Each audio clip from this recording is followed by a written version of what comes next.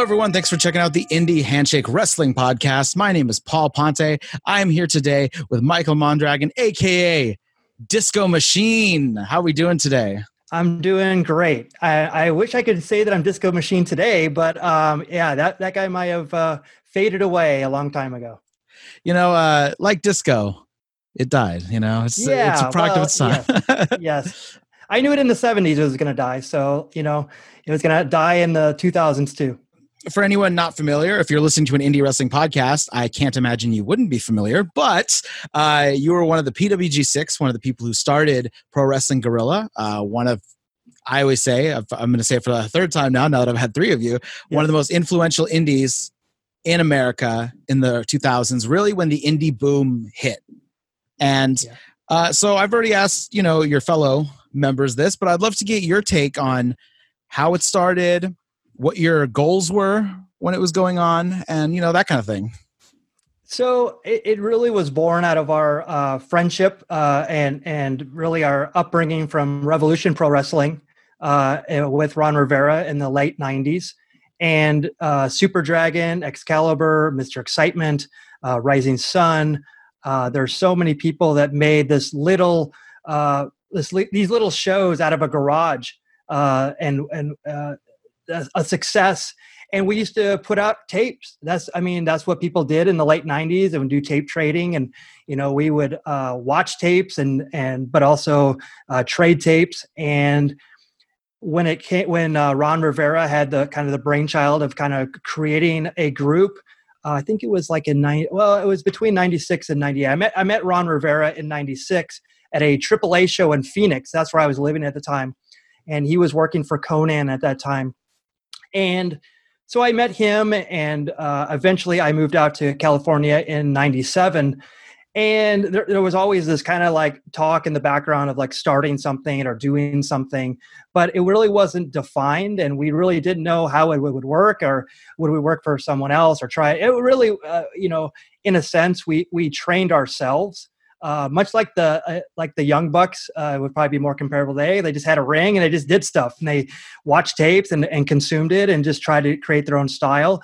And it was much like the Bucks. It was very difficult for us to get on other shows. A lot of people saw us as like these outliers. We were training ourselves but also getting training. We were going places. There was actually little lucha groups that we would go to and, try to soak up as much as we could. But we were seen as kind of like really the outsiders at that time. Eventually, we tried to do more and grow outside of it. Super Dragon was like in the King of the Indies at that time. 99 or something like that. It might have been earlier. 2000. It probably was 2000. Yeah. Yeah, I believe the first King Indies was 2000. Second was 2001. I believe. Yeah. So that was like a big deal for someone to be in that company but it got us a lot of great exposure. And then from there we started doing more wrestling like for XPW. And that's where we really kind of hit the second level of like, wow, like, these guys are not your traditional wrestlers, but they're doing something different. And that was really fortunate because there's this like, infamous tag match, Super Dragon and Excalibur and Rising Sun and Taro that really showed that the undercard was like just as good as like the people on top. And it was like, at that time we got a lot of heat for doing those types of things. We were told to like tone it down, not to do as much, but we always fought for that. They brought us there for a reason and we were going to take advantage of it. And so we did. And when we went other places, it was like a similar thing. So we were seen as kind of like these kind of kids, although I wasn't a kid at the time. I was probably 10 years older than everybody. But I was, but we actually, did all these things and made a name for ourselves. But then eventually we got to the point where we didn't want to, kind of want to start controlling other things and really just to wrestle more, but also do it in a style, but also bring out people that we wanted to wrestle as well. And, that's why, in our first show, we had AJ Styles. Samoa Joe was supposed to be in that match, that very first main event, and he got hurt. But we had a whole bunch of people that were already here. But then flying out people that had names, and I mean that a lot of people weren't doing that in that kind of way at that time. And in 2003 is when we started Guerrilla, and at that time nobody expected us to even survive. Like maybe a couple shows at the most. 6 workers all putting together, shipping in and putting the fed together. There's no way this is going to last. Oh, on paper, it sounds like, too many cooks in the kitchen. There's no way it's going to be bad. And if you looked at our competition at the time, was New Japan Wrestling was wrestling out of Santa Monica. They had a dojo out there. UPW had WWF or WWE affiliation at that time. Yeah. So we were seeing as like, this is cute, and even the place that we wrestled at in our first shows, Frankensons, was run by another promoter who had a promotion there already. So there was, lucha groups and other places. So we were just seen as another place just to have shows. So to grow into what it has now is really it's great to see. Although I was only there, I like to say that I was there. There's 3 phases of PWG. There was the beginning, there was the transition when I left, and then there was what it is today. So I'm super happy for PWG for their success without me. And I could probably talk more at length about that, but but yeah, it was like they needed to go on without me, and they've totally thrived because of it. Interesting. Yeah. So why do you think they thrived because of it? Because at the time that I was at that time, so this would have been 2003 through 2007. It was a really tough time in my life, a time that I don't like to reflect back on. Not in a sense of like, I had a drug problem or anything. It was just a lot of things had caught up to me by then, a lot of depression, a lot of I was divorced, years before, and it's like, I'm wearing this Brody Stevens shirt, because he struggled with a lot of mental illness and eventually lost his life. I'd like to plug something for that later that's involved with him. But one of the things, positive energy.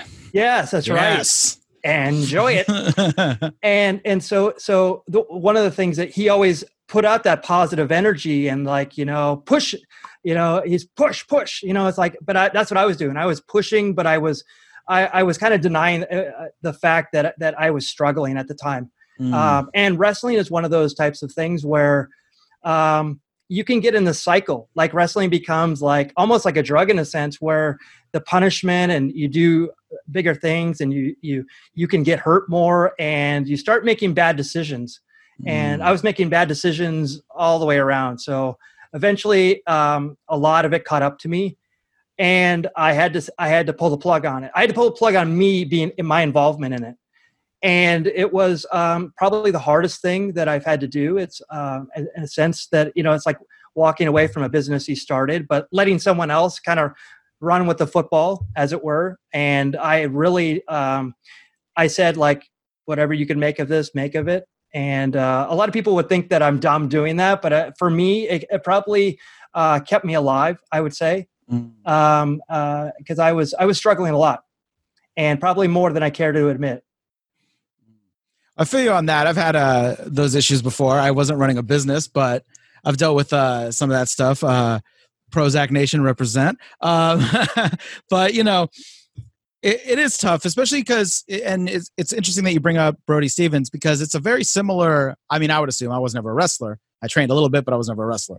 I would assume the same types of, like, when you're a stand-up comic, you constantly feel like, well, I need to be going out. I need to be going and working every night. I need to be doing a set every night. Yeah. And I'm sure when you're a wrestler, you're thinking, well, I got to keep getting booked. You got to keep being out there. You got to, I got to, now all of a sudden you're wrestling 4 or 5 times a week or sometimes, and you're like really putting your body and mind through something that maybe it's not necessarily, equipped for.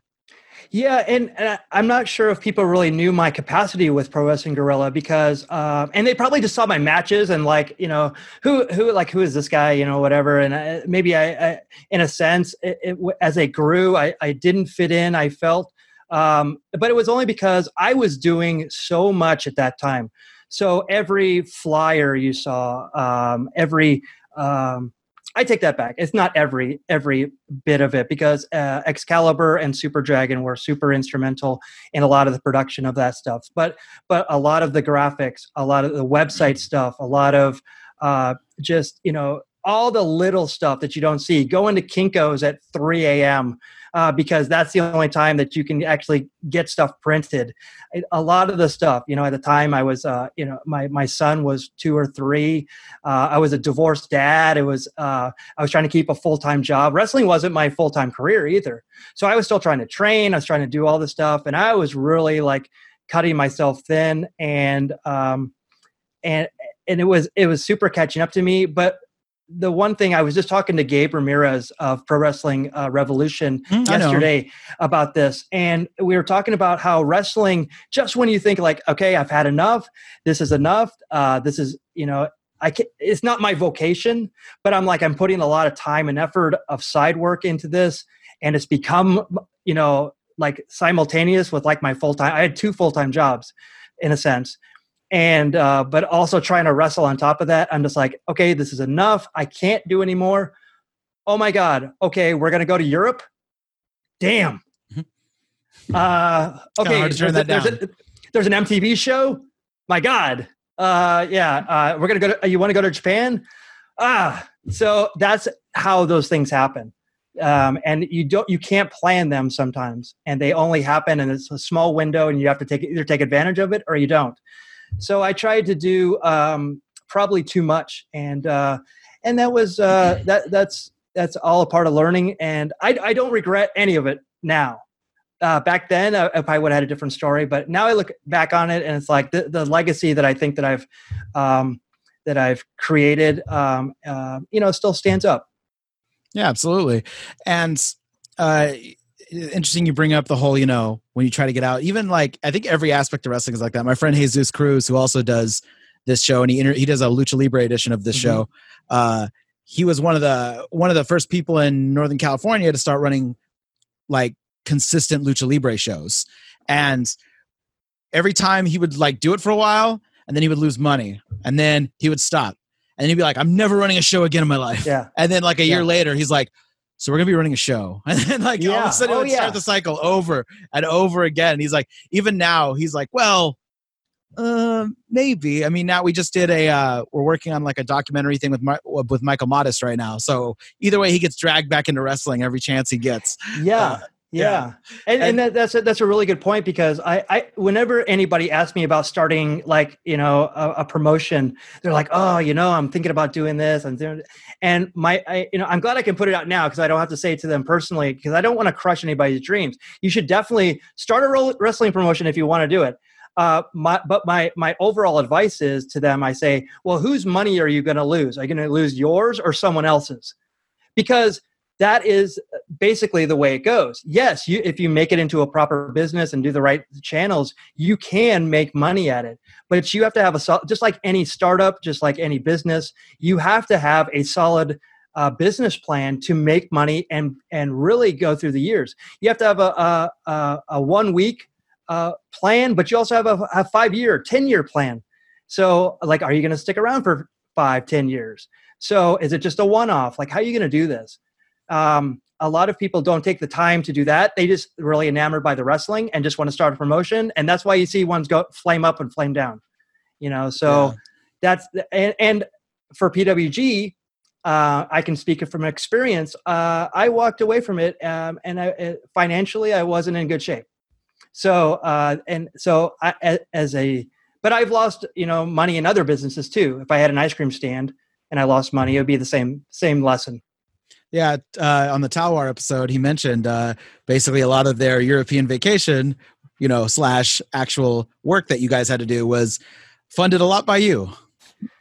Well, and I look back on it, it's like, hey, money is money comes and goes, and it was an opportunity that we all had, and I saw Quicksilver and Scorpio Sky, Excalibur, all the guys from like Rev Pro. So we were really trying to just do something. I said I couldn't not make this happen.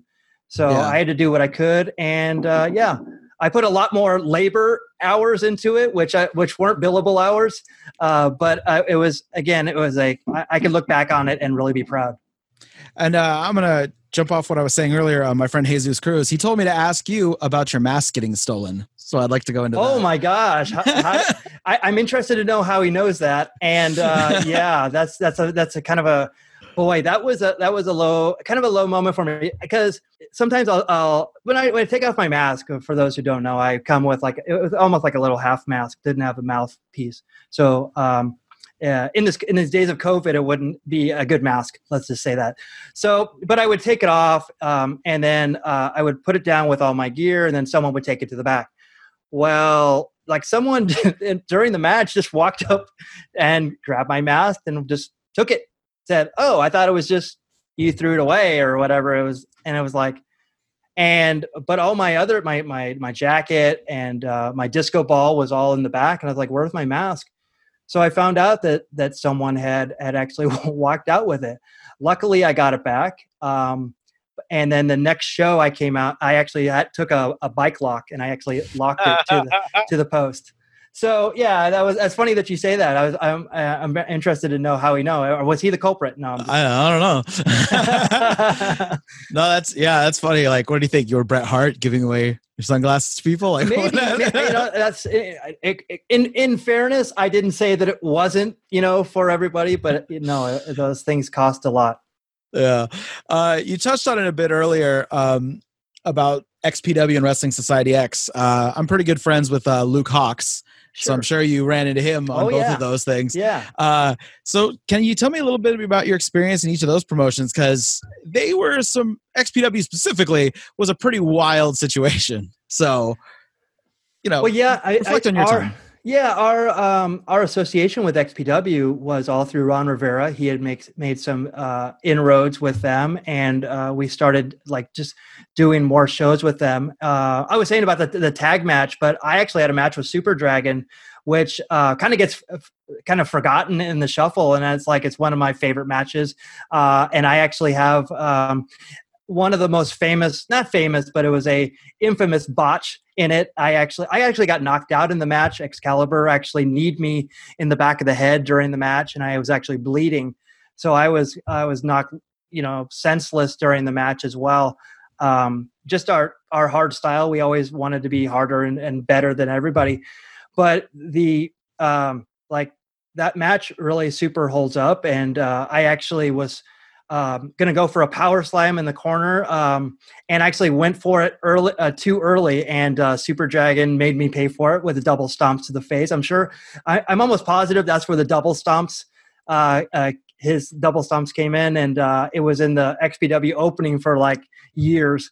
So, but that match is actually, I love that match, and it was really special to me. But from there, it was that was our first kind of experience with Kevin Kleinrock. And we started, he always had these projects in the background, and Wrestling Society X was one of them. And all of a sudden he says, we're going to be on MTV and we're going to do this. Would you like to, be a part of this? And I said, of course, and it holds up as another thing that's super special that really held up in my career as well. And people look back on it fondly, even though to people that are probably going to look back at it now, it probably seemed cheesy, or it seemed kind of produced, but the envisionment of it from what it started with, I feel kind of changed with the MTV aspect of it. But I can't complain too much, because MTV loved my character, and we were in the most tag team matches on the show. We were the first tag team winners, and we got to wrestle the Dragon Gate guys. So again, all these dreams, and, got to wrestle on this roster with so many great people. And yeah, Luke Hawx was a super big part of that. And he had a tag team too, that was, or a whole faction that really did a lot of big things. And I didn't wrestle with Luke at XPW, but I seem to remember I wrestled somewhere else with him. But yeah, super great guy. I really enjoyed my time there, and it was so special just to be a part of that. And Kevin Kleinrock, and he was the one that was really, really one of my biggest fans. And I can't thank him enough for all the opportunities he gave me. Same with Ron Rivera, same with Super Dragon and Excalibur. So they gave me so many opportunities in this business that I say that I've so overachieved, like way more than I wanted to do. So I wish I could have dedicated more time to in-ring wrestling, but that would have probably meant that I had to make a career change if I got good at it. That's how much I put into everything that I do. And how was the XPW as far as like locker room stuff? Like, when you're joining up with this group, which just, there's a few stories about XPW, but like, how did they receive like, other people in their locker room? Well, I think because I was with this crew, they accepted me, and they knew who we were. Their locker room was I mean, it's as crazy as you've heard. Like it was crazy. I mean, during like the XPW days, the ECW days, all that culture, it was exactly what you've heard about it. The fun thing was that wrestling has this kind of, brother type of mentality where it's like, we were all doing the same thing. We all just wanted to have the best match on the show. We all took it really seriously, and it was, it was punk rock. So it was, we were creating something special at the time. We didn't know what we were creating, but it was at the Olympic Auditorium, this very famous arena where like, Bruno Sammartino wrestled and all those LA legends wrestled there, and Elvis wrestled there. That'd be great if Elvis wrestled there. But he performed there, and I saw shows there, and it has such a history. But just to be able to I can say that I wrestled at the Olympic Auditorium. I've wrestled at Korakuen Hall. I've wrestled so many places that I never thought I would ever even like see as a fan. Like, yeah. It's like wow, the fact that I actually had a match there is really super special, and I look back on it very fondly.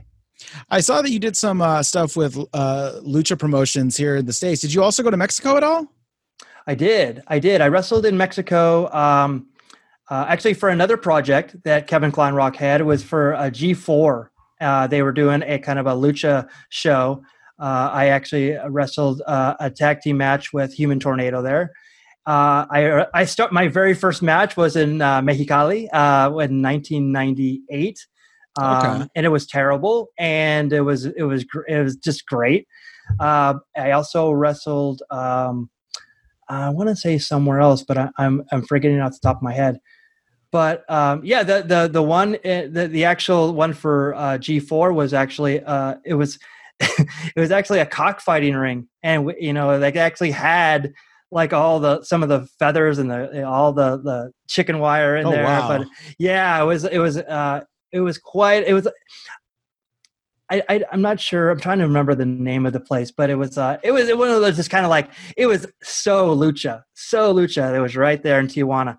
So it was like, it was great. Yeah. So I've wrestled there a couple times, but I actually wrestled more Mexicans and Japanese people who spoke Spanish in Japan, because they all trained in Mexico City. There you go. So we spoke Spanish and wrestling when I went to Japan for Osaka Pro.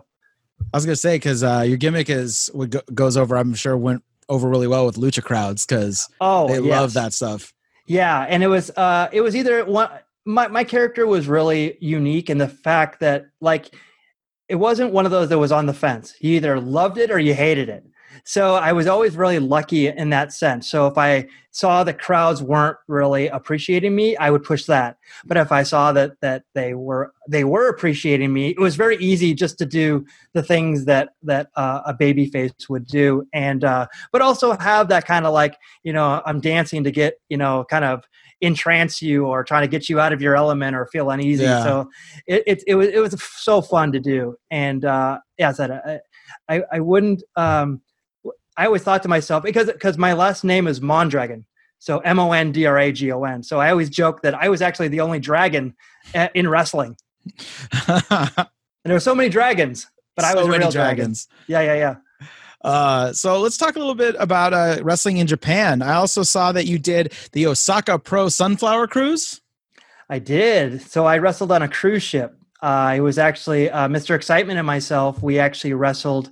It was called Golden Week in Japan. So that it's like they have different days during the week. So like one is Kids Day, one is Grandparents Day. They're all dedicated to different honoring different members of society in Japan. So there's a cruise liner that goes around Osaka. I think it's Osaka Bay, and they had a wrestling ring on this cruise liner. So basically what you do, you pay a ticket and you could walk around. The ship would go around the bay a couple times, and you could go and play games and you can do all the stuff or just look around and stuff like that. But they had wrestling on there. So they actually had a wrestling ring. And I think it was me and Gamma, who was later in Toryumon, and against Black Tiger and Mr. Excitement. So yeah, so we unfortunately on an elbow strike, I bloodied Mr. Excitement's nose. So the young boys had to like clean it after our match. And actually, when I went for a dive, I did like a kind of a mariposa, which is basically just like a tumble outside off the ropes, kind of like similar to an Asai moonsault. But I actually did that, and the ship like kind of moved. So I didn't go backwards. I actually kind of went to the side and landed pretty hard off the shoulder of my opponent. So, but it was, oh my God, what a blast! And we actually before we were going to lock up, Mr. Excitement and we actually stopped because we were getting seasick. Like it was so fun. It was just a great time. Yeah, and it was an experience that you could never get if you just didn't travel around or do these types of things. And how about the rest of Japan? Working, I'm kind of curious, because when you're wrestling the States, Mexico, and Japan, how was it as far as the crowds? Working the crowd, how did the crowd respond to you? That kind of thing. So one of the interesting things about working for Osaka Pro was it was geared towards kids, and it was the actual Delphin Arena was in this area of Osaka where they have like a big like merry-go-round, and if you go up a couple levels, there's like a roller coaster, and there's video games, and there's plenty of stuff to do in this kind of amusement area. So they would have like these, shows on different days, and then the weekend shows were like one was a Saturday night like TV taping, and then they would do these other types of shows. So like the Saturday shows were always like the big shows that were going to get taped. So, but the one thing that I heard about like in Japan that they asked was like, they go, oh, you take off your mask, and I'm like, yes, I do. And then what really intrigued me was they wanted to see my American face, which really super intrigued me. So like they were happy that I had something where I could like reveal and stuff like that. And the fact that I was very entertainment based they loved that.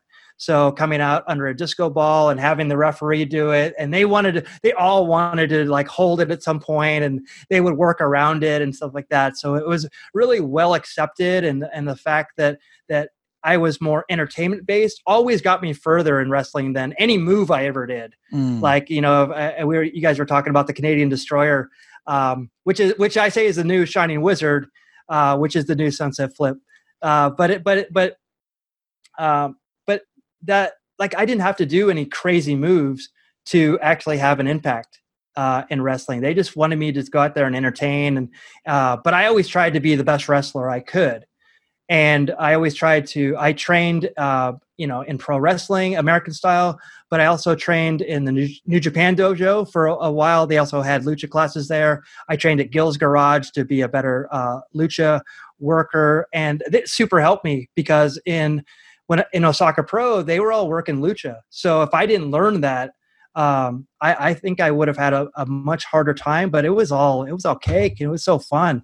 And everything, it was like knowing a different language that no one else knew. And what a lot of people don't know is, American style, you lock up this way, but a lucha style, you lock up the other way. So everything is opposite. So it's so fun just to be able to have that interchangeable work both sides of your brain, not just always going after one body part all the time. Yeah. Yeah, you shouldn't sell your ring style short at all. I enjoyed, your ring style. If anything, when I first saw PWG and I saw you come out, I was on the fence. I'm not going to lie about the gimmick. I was like, let me see where this goes. Because I was like, it's wrestling, so you never know where it's going to go. And I saw you work, and I was like, no, this dude can work. I like him. Okay. So I like the gimmick. See, I just don't, to me, there still has to be some aspect of good wrestling in it too. Yeah. So like your gimmick was entertaining, but you're also a good wrestler. So I'm okay with that. If you have someone who's purely, all entertainment and in the ring, they're the shits. Well, I'm sorry, but I don't care how entertaining you are. You could be a manager.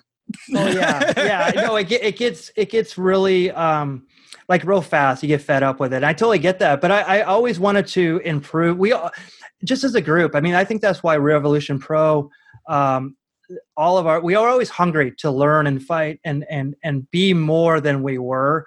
And a lot of the stuff that we saw, like that was going on at that time, I take that back. It was a lot of the attitude area. So like we kind of got swept into that. I think that a lot of people forget that's where we all started. And a lot of the stuff that was, a lot of the humor at that time, a lot of the stuff that was going on, it was all influenced on that because it was all about pushing buttons. Yeah. And definitely like getting a rise. You were talking about comedians earlier. I mean, comedians are now doing that. Some are getting out of the business because they're like, can't even talk to, people now without, comedy has to be for every single person. And I'm just like, that's the great thing about comedy, that it isn't for everybody. It's like these, again, it's like a secret language that like only certain people kind of get.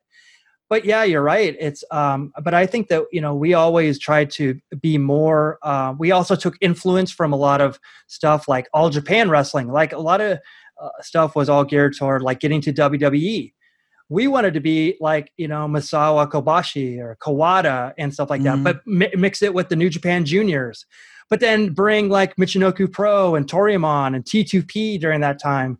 Like, well, that's who we wanted to be because we knew our identity. But we weren't going to be these huge hulks that were going to go out there and kind of, do that type of match. And because we were really self-realistic about that. But we could have like, the pacing, the faster pacing that was really kind of more in our, that we loved, that we saw, that we really wanted to imitate. Yeah, I was, speaking of Misawa, I had a chance to meet him and when he was over here for Pro Wrestling Iron.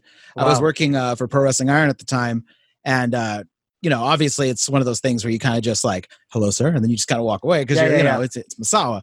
But what's it called? It's interesting that you were talking about like the different styles of wrestling, the comedy, because one thing I envy about, and I'm sure there's a lot of sticklers in Japan about like old school wrestling, just like there is here. But I feel like it's a lot more prevalent here as far as like people, they're so on the side of the fence of like, there's so many like the cornet of it all, just the whole, there can't be anything ridiculous at all, no matter what. Meanwhile, in Japan, it's like, you can have a hard-hitting, stiff dudes basically getting dropped on their head for 20 minutes straight. And you can also have like, Kikitaru and all kinds of, you know what I mean? Like, you could just have like different things. And, like Misawa loved when Modest he would drop an elbow. He would go back, drop another elbow, and he would come back, and then he would walk on the guy's back instead, or his stomach, and he would just smile and go like this. Yes. Which apparently in Japan is like a thing that shows like weakness to smile. Okay. How interesting. So the crowd ate that up. They thought it was hilarious that he would be like beating someone up, and then he would thumbs up and give it like a big cheesy grin. Yes. But Misawa loved that. Yes. Even though he's in the middle of like a hardcore, like, pretty technical match. So I don't know. And Super Delphin was when I saw how he ran that promotion, it really changed my whole perspective on how, like, I'm a Super Delphin, right? This guy who's had these amazing matches, Michinoku Pro, wrestled in New Japan, and I thought that it was going to be like this kind of like go over there and it's going to be like, oh my God, like it's going to be all that style. Oh my God. Like he wanted to have like the easiest promotion he could. Sometimes we'd have these 20-minute matches and like the intros would be 10 minutes long in addition to a 20-minute match that we did nothing but entertain. And it was so fun to see like, wow, there's a whole different entertainment aspect of this. And plus they have to do this like so many times that you can't have those types of matches every single week for that amount of time without your body breaking down. And unfortunately, you brought up Misawa before. There's a thing within wrestlers we always talk about. You only have so many bumps in you, and you don't want your last one to be in the ring. And it very well could be, and it was for him, which is super tragic. And when I saw that, it broke my heart. But if anybody's gonna, literally die in the ring, it was gonna be him, because he dedicated his life to professional wrestling. Yeah, actually, in that match, another guy, Bison Smith, I used to do his website. I was friends with him. He was in the match when it happened, and and then he ended up passing away, unfortunately, as well in Puerto Rico. Yeah. Sometimes, I'm not gonna lie. Like, I've worked for indie promotions for since like the late '90s, early 2000s, and sometimes, man, it's a bummer. I'm not gonna lie. It's just like you either see like these WrestleCons that they hold, and they get these big name wrestlers who are like basically begging for autographs at like WrestleCons, and they can barely walk and their knees are shot. And then you see like all these wrestlers, even the guys in the indie scene, it's not just the big guys who like die too young. And it's a crazy business. And I don't know why I love it so much, but it's, it's one of those things. So, well, you know why you probably love it still is because wrestling hasn't taken enough away from you yet. So a lot of people that are trying to get out of it, they haven't found that other thing that really motivates them more than wrestling. So wrestling still holds a lot of, like love. And it's so funny because like people will say to me like, you still love wrestling. You still love wrestling. I go, well, no, I love my son. Wrestling is something that I can close the door and walk back into. So I've really super had to define that. Because there was a time that I was giving up more of myself for wrestling than wrestling kind of deserved, and especially when I got hurt, like when I got a staph infection on my elbow. It was when I looked over at my arm one day, and I was at work, and I was like, oh my gosh, and I put my fingers into here, and it was like one of those memory foam, and I'm like, ooh, something's wrong. And I thought to myself, like, my vocation is graphic design. So it's like, if I don't have my arm, like, am I going to do this with like, a wand out of my mouth or something like that? Yeah. Or like, what am I going to do? So I really defined that. I said like, if I get hurt, if the wrestling ring doesn't care if I get hurt. It's still going to be there. They're going to set up another ring. They're going to have another show. So I really had to kind of define the balance between that. So, but I really admire anyone who really does this for a profession because it's not easy. It is not easy on the body, and it's a marathon. It's not a sprint. Yeah. So speaking on that, I wanted to know what your opinion is as far as how the indie scene changed, as far as not just, we all know how it changed. We know that, indie scene got big after, WWE basically swallowed everything up and became its own thing. Then finally the indies got big because people needed and craved an alternative. Please. I know I did. I stopped watching them maybe a decade and a half ago, and I still haven't really gone back.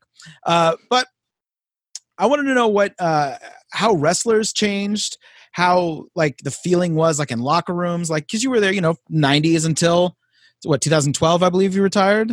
Yeah. So that's a good chunk of time that you kind of saw how the industry changed in the indie scene. So can you speak a little bit on that maybe?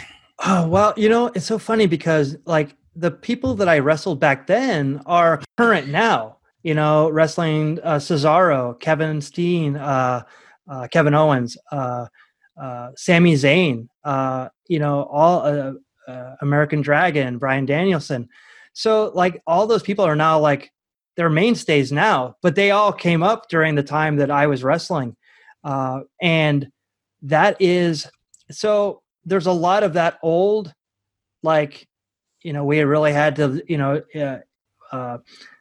we had to do things kind of differently back then. There was a lot of like more networking and trying to get our name out there. Now it's like with YouTube and social media, it's super different. And I also think I have this for my other businesses that I talk about that you have to keep, if your business is professional wrestling, you should definitely put out professional wrestling all the time. I think that's one reason why like MJF is a perfect example of like sticking to wrestling. Like you won't see like a recipe on his Twitter, right?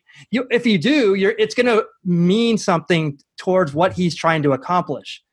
But he is very in character, and a lot of people kind of question, like, "Oh, is this guy for real, or is this an act?" I mean, like, who can you say that about these days, right? Mm-hmm. So, social media has made everybody really accessible, but almost too accessible in some senses. So that's why I love, like, I always liked this. You know, if George the Animal Steele had a Twitter, like that would ruin that guy's gimmick, right? Yeah. It's like, come on. It's like, but the fact that you thought that he was like this animal and he actually acted like that all the time, and you didn't see him on social media and stuff like that. That kind of created his aura. So that, I think that's one big difference. But then a lot of people have taken great advantage of that. You know, the Bucks have done great with their show, and now what they're doing now. Other people have been involved in that, but they see the power of the internet. I think at a time, I think it was when I was kind of getting out of it, people were still trying to do TV, and TV kind of changed the definition. I was trying to kind of give some insight to like YouTube and Amazon and Hulu and all these different platforms that were begging for content like these people were putting out. And it was kind of seen as kind of like, not so much. We have these other things. We know what we're doing. But now you know, in 2020, like that stuff has really grown, and it's like where it's all at. And people, like, I was watching the IWA Mid-South Deathmatch Tournament and New Japan World, and we're watching DDT. The DDT tournament is going on right now, and that's all online, and is exactly where like professional wrestling should have been right now, and or should be right now. But back then, I was like, this is all changing. It's not going to be the, you know, go to the TV and like we used to do. So that, but as far as locker rooms go, it's like it's been so long since I've been in a locker room that I can't really speak on that, but I remember everything, you know. I think we were in a bubble because I didn't realize it looking back on it until recently, that I'm like looking around, like all the people that are in wrestling now, how many people actually came up and came through here? You know, I didn't have to go somewhere else to see all these people. They came to us because they wanted to wrestle here. They wanted to be a part of everything we were doing. So I was really fortunate to be in that little window and have the connections that I did to do the things that I did. You know, it's interesting you mentioned like Hulu and Netflix. I am pretty shocked that Hulu, Netflix, or all of them hasn't like tried to snatch up like a PWG or something to have like an actual weekly show. Purely because, I mean, I listened to the like Eric Bischoff's 83 Weeks podcast, and he's half full of shit most of the time anyway because he's a salesman, because, you know, that's what he is. Sure. You know, I know what he is. I listen with full open ears. But one thing he does mention is that wrestling, in comparison to other content on television, is a lot cheaper to produce, you know, and you get weekly content out of it instead of like, you know, making like a Netflix original movie probably cost them $60-70 million. Yeah. And how much stuff could you get out of wrestling with that? So to me, I'm kind of shocked that like a Hulu or someone hasn't already tried to pick up something as far as wrestling goes, just to have something on there. Because really, yeah, I don't know the TV business either. Well, I mean, I understand having connections and doing all that stuff, but like one of the huge advantages was that I could see how, you know, you could have your own proprietary content and then integrate merchandise into it and do eventually there was going to be a pay gateway, and that's what they're doing now. You know, you do basically pay for like Fight TV, you pay for all the pay-per-views and stuff like that. I really kind of saw all this stuff coming at the time. I was probably too far ahead of, you know, it, and people didn't. I probably didn't know how to, you know, present it correctly. But I'm like, this stuff is coming. You should definitely think about it. But I don't think a lot of people put a lot of thought into it because they already had plans. Vince McMahon bought the WCW library and the NWA library for, if you think about it now, ridiculously cheap, because nobody could even fathom the idea of having a streaming service with everything available. Yes. And I remember when that happened, that was exactly my mentality too. And I was like, wow, they just sewed up everything for that network. That time, that network wasn't even a thing. It was like Nope. kind of a thought, and now it's a thing. I also think that reality TV really skewed everything. Like everybody went after that, Mm. and that there's other companies that went after reality based content, and that really. Again, I don't know television. I don't know that whole industry, but I think that was a big disruption in wrestling. And everybody started chasing that type of stuff and started getting away from the thing I love, which was athletics and wrestling and the pro wrestling aspect of it. Like, but again, I grew up there in that era when that was all special. And they're trying to cater to this, newer, faster paced audience, that didn't even know about like Kamala just died and like don't Yeah. even know who Kamala is, and so that I can understand that going after that, but I think that's skewed. Kind of one thing that I loved about wrestling, which was that's why I like it about New Japan. It's like it's athletic. It doesn't try to trick you every time they do something. Like I feel like wrestling is all booked now just to trick me. Like, oh, I thought that was coming. Nope, we're gonna do something totally different. So I mean that kind of like it, you have to keep this kind of cadence going to kind of build to things. I mean, TV shows do it. We all come down on TV shows that don't do that. Yeah. Other things. The Sopranos ended badly, and people are still talking about that. Yep. So. But that's the whole thing. But that just shows how like what a great show. It can even have a clunker at the end. In some people's opinion. Yeah. Well, it's like The Walking Dead. I don't know if you watched The Walking Dead ever, but they had like a big tease with like a character death, and they did a fake out, and everyone was like, oh, okay, so I guess he's not going to die. And then they ended up killing him again anyway.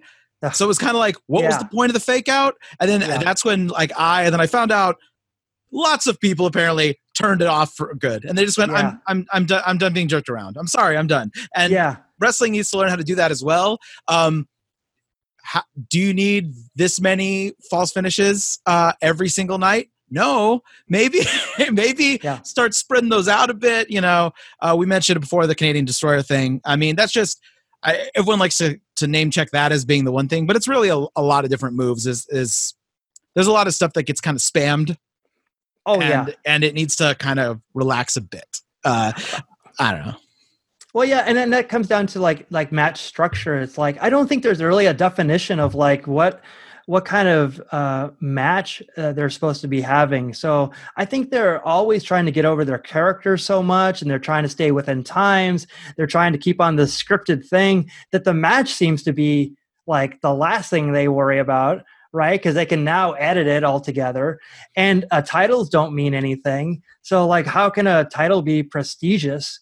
That's where I think that New Japan has really done well, where they say like what the title defense is, how many champions they've had.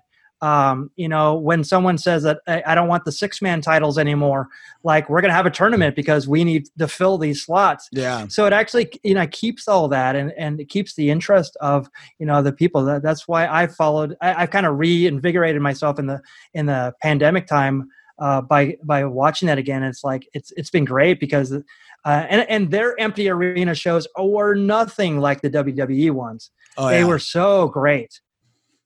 Yeah, I just there was one where, like I said, I haven't really watched WWE in a while, but every once in a while, you'll see clips pop up on Twitter and everything.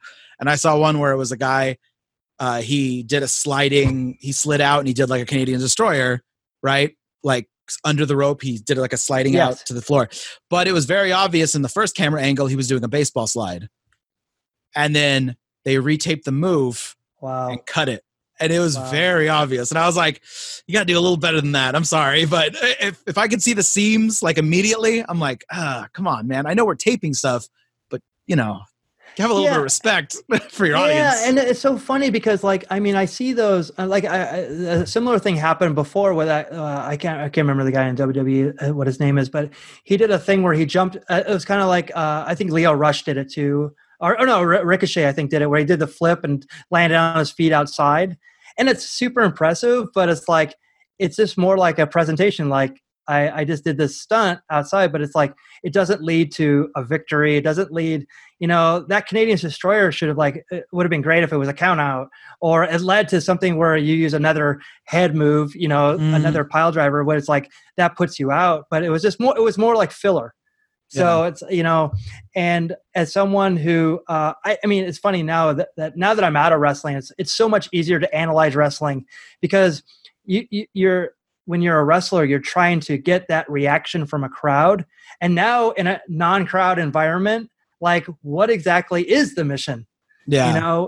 So you would think it would be to win the match, but the way that the matches go, like, winners and losers really don't matter.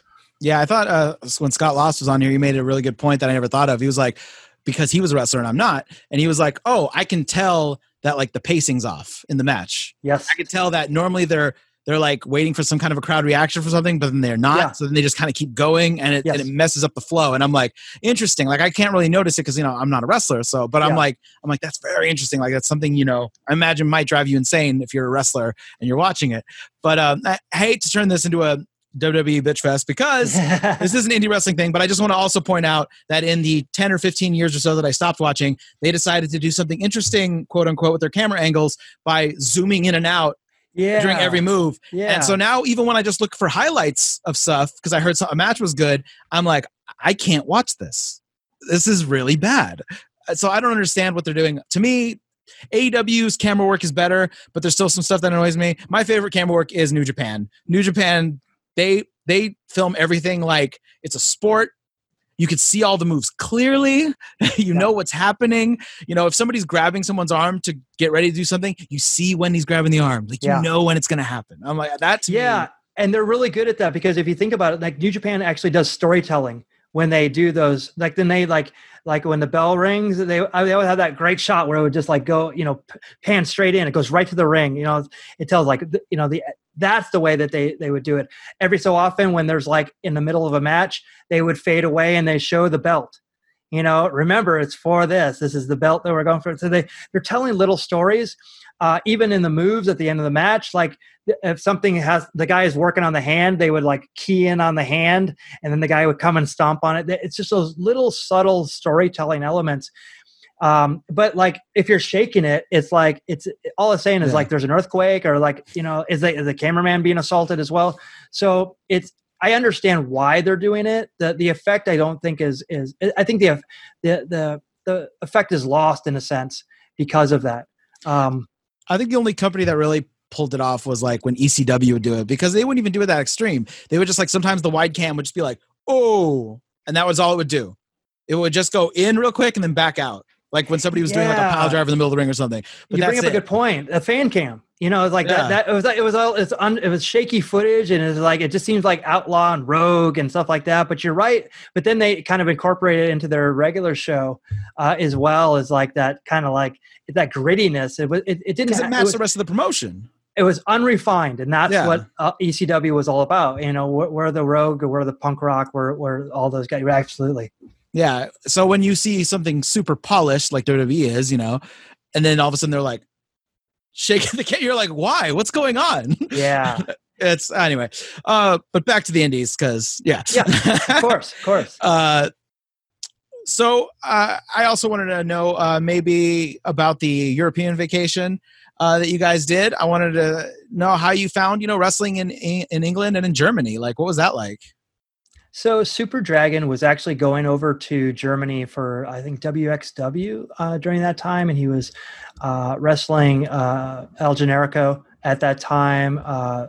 Kevin Steen was going over there as well, and they were having these really great matches. And one of the things that Super Dragon told me was that, like, these crowds are amazing. Like, there was no seats, and they would just cram them into this little club, and they would get on the ring, and the ring was a little bit smaller, so it wasn't like you could do a lot of stuff on the ring. But I think that was kind of to the advantage of people that could do without rope stuff. You could do rope stuff, but it wasn't super, like, you couldn't do a lot of springboards and stuff like that. But the crowds were so, like, they loved it. And it was such an intimate feeling.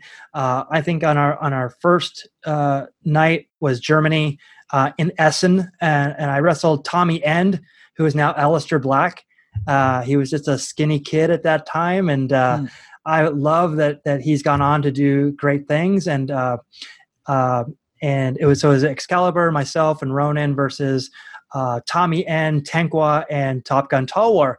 And then one of the things that I'm not sure if Top Gun touched on this, but they actually Tenkwa said after the match, he goes, "Oh my gosh, we're so happy to wrestle you. It's been a pleasure." And I'm like, "Oh, thank you so much. It's like, you guys are great, and it's been a lot of fun." But they're like, "No, you don't understand. Like we used to get videotapes of you wrestling in Revolution Pro." So we're like, that blew my mind.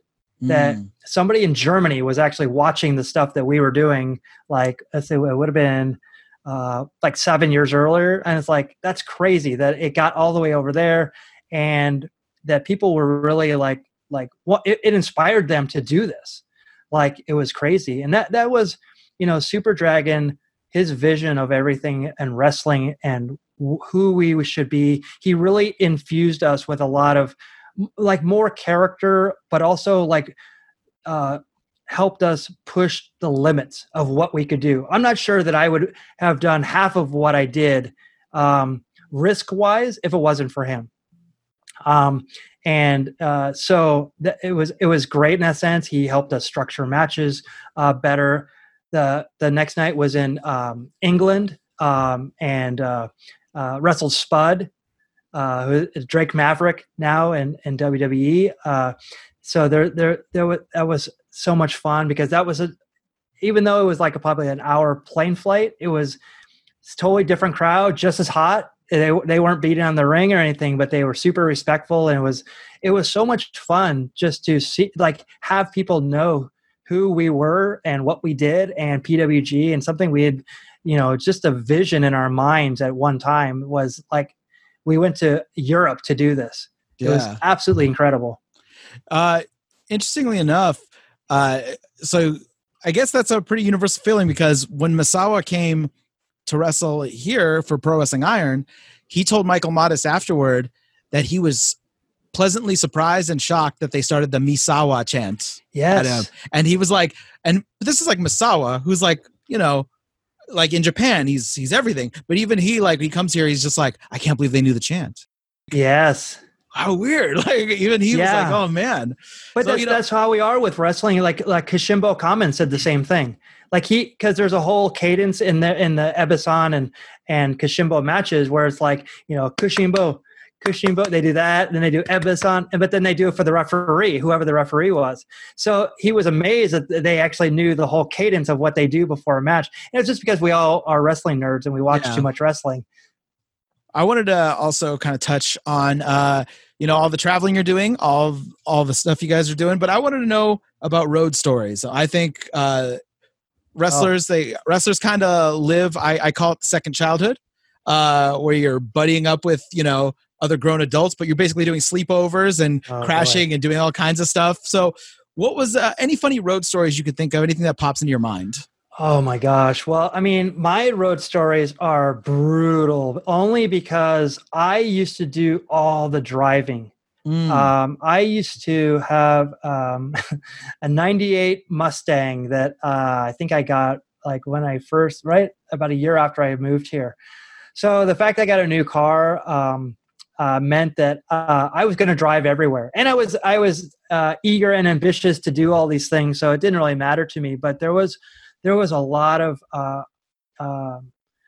I can say I should actually go back and curse everybody, but they should really thank me a lot, because I did a lot of driving during that time. And we used to go up, I was telling you about Gabe earlier. We used to drive up from the guys from Anaheim would drive up to where I lived in Silver Lake, which is close to Dodger Stadium. Then I would pick that. I would drive from there we would drive up to Hayward for Gym Wars up there. Would we stay over? No, we would drive back that night. And if like Gym Wars were on Friday. So if LA, so driving from Long Beach or, Anaheim, so they would probably have to leave at like noon. They probably get there about 2:00. I would get into traffic about 3 if I'm lucky, but that is like in LA, awful traffic. So I would have to hit that and then into San Francisco and then wrestle and do all that stuff, turn right back around and do the same thing. And there was times where it was driving when you're asleep or drowsy is more dangerous than driving drunk, because when you're driving drunk, I'm not speaking from experience, but at least you're trying to drive. But like when you're nodding off, and especially after, there's a lot of adrenaline in wrestling, obviously. So doing those long trips of going up there and then you eat something and we're not leaving until like maybe after midnight, and getting home like 4 o'clock in the morning, 5 in the morning. So those were, in the early years, those were grinds. Those were awful. And then you would have like fringe people that would come with you, because we always had to have somebody to tape, right? So this other person that wasn't in there, that at that time it was all about getting footage and putting it out there, getting footage of our matches. So I have a story of this one guy. So I actually, instead of driving back to where I lived in LA, I had to drive back to Anaheim, which was brutal because I would have had to come back again. So I did some crazy stuff. But he was the last one to get dropped off. And I go, "Oh, so where do you live?" And he goes, "I don't know." How do you not know? And he goes, "Yeah." I'm like, I've never driven this way, and so I don't know where I live. And I'm like, I'm super tired. I've had like a day and a half of wrestling, and I'm like, I'm ready just to open the door and just turn sharply to the left and let this guy roll out. But the wrestling kind of attracts like a lot of people like that don't sweat the details about where they live. They're like, "Oh, just go down. I think it's by the beach." And it turns out it was Beach Boulevard. And of course we went north instead of south. And it's like, so those were the type of days that I don't miss. But then, when you start doing more traveling, I was just taking bigger people like to wrestling shows. Like we would go to Bakersfield and like Chris Hero and Davey Richards, like we'd go up there, or Cole Cabana. And then it was like, there was a lot of driving between here and LAX. So I was the driving guy a lot, but in addition to all the other things I did, there was other people that did driving, and Top Gun had basically a room where everybody stayed. So it was like, one of those, if these walls could talk type of thing. So that's basically it. Nothing too tragic happened on the road. I'll probably remember something later, but that was really, when you talk about road stories, that was my another one of my gifts to the road was my driving. And I got everybody there safely. Fair enough. Yeah, I imagine, especially, new car, they're probably like, "Oh, and you got AC? Everything's wonderful." Oh, that was even a bigger thing. Totally. Yeah. Especially living in SoCal. Oh my gosh. Yeah. So, all right, brother, it's about that time. The booker has ran out. It's time to take it home. So we got some, although I will say you are very filled with knowledge, and I might ask you at some point to come back on again. But I love it. Until then, let's go ahead, and these are some rapid fire questions. You probably know the deal already, but if you feel like any stories or any digressions, please feel free. There's no hard rules on time limits. So here we go. What is your favorite move or hold that you did not use? Oh, great one. So, wow, that is a great one, because there's so many. When I learned like lucha, and I would watch all the Toryumon, T2P, there were so many of them that I just wanted to do just to see if I could do it in a match. They were so intricate. And there was this one that I want to say that, oh gosh, now I'm going to forget the guy's name. There was a lucha guy that did this really. It was something special, and I know that it's going to come to me right after we shut down. But there was a move that I wanted to do that was like that. It was such an awesome pinning combination that involved like grabbing the arms from behind, twisting them over. You do this whole thing, but it was so fluid and beautiful that. And I tried to use more lucha in my matches because it was one of those things that looked so intricate, but at times it was like they were really simple to do, and all your opponent has to do is actually just kind of sit there and just go with it, and but they would be so tied up in the end that it was so impressive.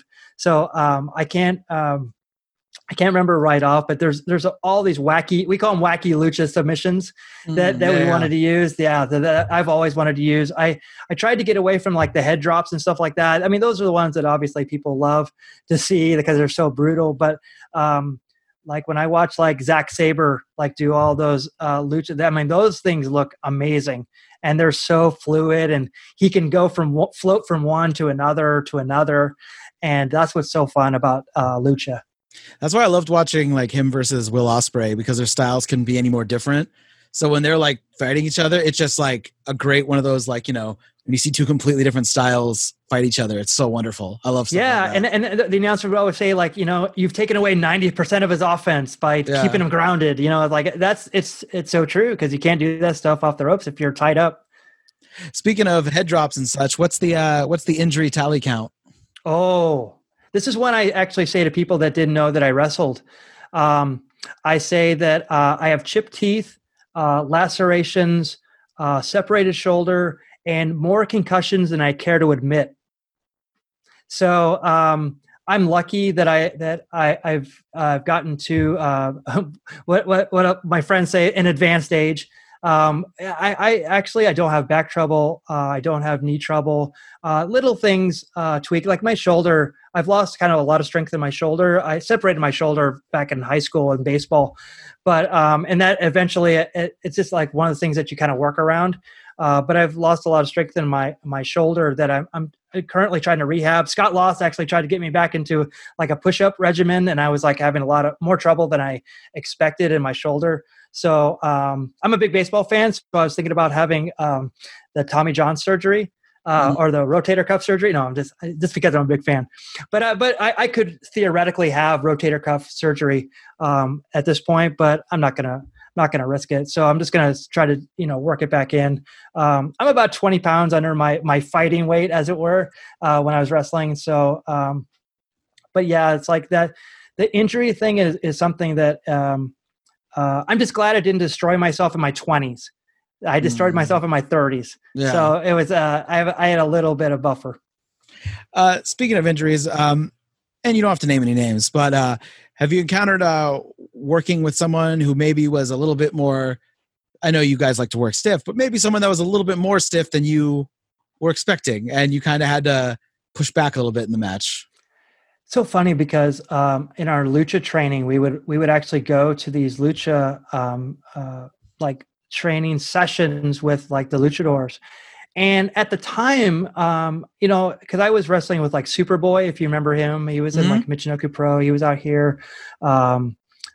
Durango Kid was another guy that was, he was in New Japan. That's another name. I can't remember. But one of the things that when we would go to these practices, we were told, like, kind of watch out for yourself, because there's guys there that are not going to like that these gringos are coming in. And, even though I'm technically, my last name is Mondragon.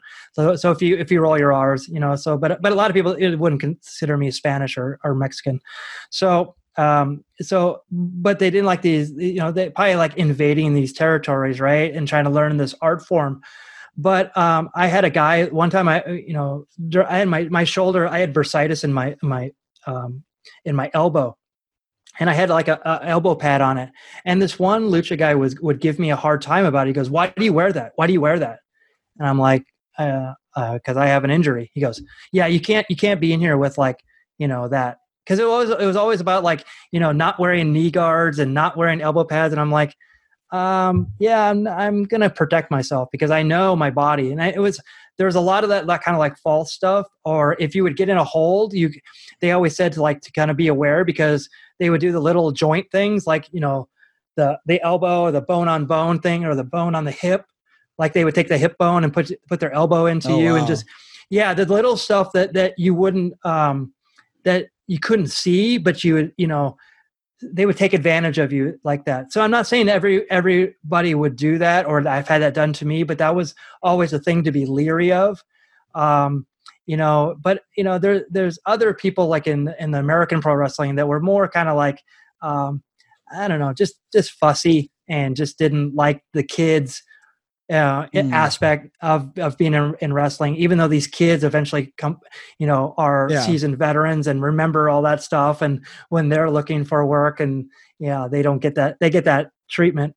They're not accepted widely or looked upon favorably. So yeah, there's always those little things, but I forgot about a lot of that stuff, but it was very prominent. But yeah. It reminds me of Luke Hawx right now. He tags with his son, actually. His son's maybe 21, 22, really young. Yeah. Good worker though, for his age, only being in the business a couple of years, pretty good worker. But when they did wrestling they went to the Crash Lucha in Mexico, they did a tag match and his kid got taken advantage of hard. They basically took away. Really? They basically took away all of his shine in the match. They screwed him completely in the thing. And afterwards, he's like, well, he's got to learn that there's only so much I can do to help. Like, yes, you still gotta, you're in the ring. You still gotta work. Like, so it's kind of one of those things where we used to have those matches. We used to have matches and they would fast count us. Like, here we go. And I was like, what the hell is that count? Like, it was like, I saw this guy, that's not his count. They would do that little stuff like that just to kind of see what you would do and kind of push all that. And I was like, wow, like, like this happens, but it's like, it's also part of it's part of the punk rock, like learning about it. And, I always say too, it's like, it's learning how the hot dogs are made. You're going to find out some of the bad things about hot dogs if you find out how they're made. Well, it's kind of like you hear a lot of the stories about some of the world famous superstars that you grew up like watching. Shawn Michaels was like my favorite wrestler growing up completely. And then I found out he was a dick, and I was like, oh well, that kind of sucks. I kind of wish I didn't know that, but hey, it is what it is. So I feel like there's a lot of that with wrestling. Once you start to find out like the ins and outs, you start to kind of appreciate some things a little bit more and other things a little bit less. But yeah, that's the way it goes. Yeah. They always say don't meet your heroes. I mean, I met Roddy Piper. He was so sweet, and I was really lucky to meet him because he was one of the influential people growing up that I loved during that time. So to meet him, it was great. But they always say, like, especially in this business, or I just want to say this business, the wrestling business, they might be having a bad day. Sometimes people are not very sociable. Yeah. So they're not going to always have like, hey, everybody, hi, it's like, they're just kind of like gruff, and that's just the way that they are. So, I mean, I hate to think that I had a bad day and met someone and that's the way they think of me forever. Well, I know when I was like working, I was doing a website for a company called Big Time Wrestling. I was doing that. I was taking photos and whatever. So I got to meet a lot of guys coming through. I mean, they would bring in guys like, Billy Gunn when he was still in the WWF, like when he was still wrestling regularly. Like they brought in Bret Hart for autograph signings. They brought in like all these guys, and I had to learn pretty quick how to not mark out because nobody wants that guy around. So then like I learned mostly just to talk to them about anything except for wrestling. Then all of a sudden they were very like responsive. They're like, oh yeah, you know what? I did see that. Well, like they were talking about like movies and shit. They're just like, oh yeah, I'm cool with that. Okay. And all of a sudden they would like relax a bit, because last thing you want is, if Bret Hart's there, I'm not gonna be like, so WrestleMania 12, he doesn't want that. He doesn't want that. I actually during that time we actually went up to Big Time Wrestling, and I think Buddy Rose was wrestling up at that time, and actually we picked him up I had to pick him up at the airport and take him to his hotel. And it was such a trip. Just I mean, like Buddy Rose, like a lot of people don't know who he is, but he was like a guy that he was in the very first WrestleMania, very first match of WrestleMania. Like a lot of people don't even know, but he was under a mask. But he was when you start meeting these people on a personal level, it's like this guy, it's like, and then I made a wrong turn. So he was like, he's all like, oh, this is wrong turn Mondragon or something like that. So he actually was really nice. I mean, but I hear that there are people that are not great, but that's in every profession. But you're right. You can't be too starstruck. And then when you start treating them as humans and stuff like that, it's like you find out it's like you have a lot in common with them. Yeah, we got a lot of double up from SoCal we got like Kazarian and Daniels and all these guys would come up all the time. And like, I remember the longest conversation I ever had with Kazarian was about Metallica. It wasn't anything to do with wrestling. Yes, we were just like, I think, I forgot what album had just come out, but we were just bullshitting about Metallica for like 15 minutes. And that was the longest conversation I ever had with a guy. It was based on Metallica. So yeah. I have a funny thing about Kazarian. I have a 1-0 record over Kazarian. I have a 1-0 record over Spanky, and I'm 1-0 in Caraco and Hall. And all of that I should be 0 for 1 easily. Like there's no way I should have that. But Frankie's an awesome guy. Spanky's amazing, and all good friends. And so it's funny that you say Kazarian, because I always say like I only wrestled him once, and it was in PWG too. He was one of those guys where like when I saw him and Daniels work in NorCal, I was like, oh man, like these are the two smoothest workers I've ever seen in the ring. Like I was just like, they are so slick. I still pop, and it's like, especially now you see 630 splashes and all this stuff. I still pop for the springboard twisting leg drop that Kazarian does, because he just says it so smooth. I'm just like, that's so great. So great. Yeah. And he's one of those guys that when I first started here in SoCal, like he was a staple. Like he was the guy and the guy that everybody kind of wanted to be at the time. And the fact that he's still going, I'm super proud of him. And Daniels is the same way. Like he was another SoCal guy that was like, it's so great that they're together. And now with Scorpio Sky, as SoCal Uncensored it's kind of does my heart good to see them all together and under that banner and definitely representing SoCal like that, because they've been around for as long as I've even known about wrestling here in SoCal.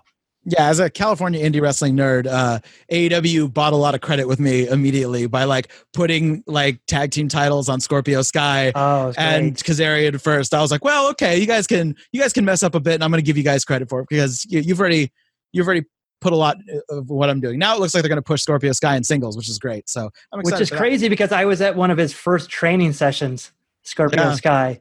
Encouraging him to drop kick me up here. And then he almost went over my head. Like he was like got such good hops. He's an amazing athlete.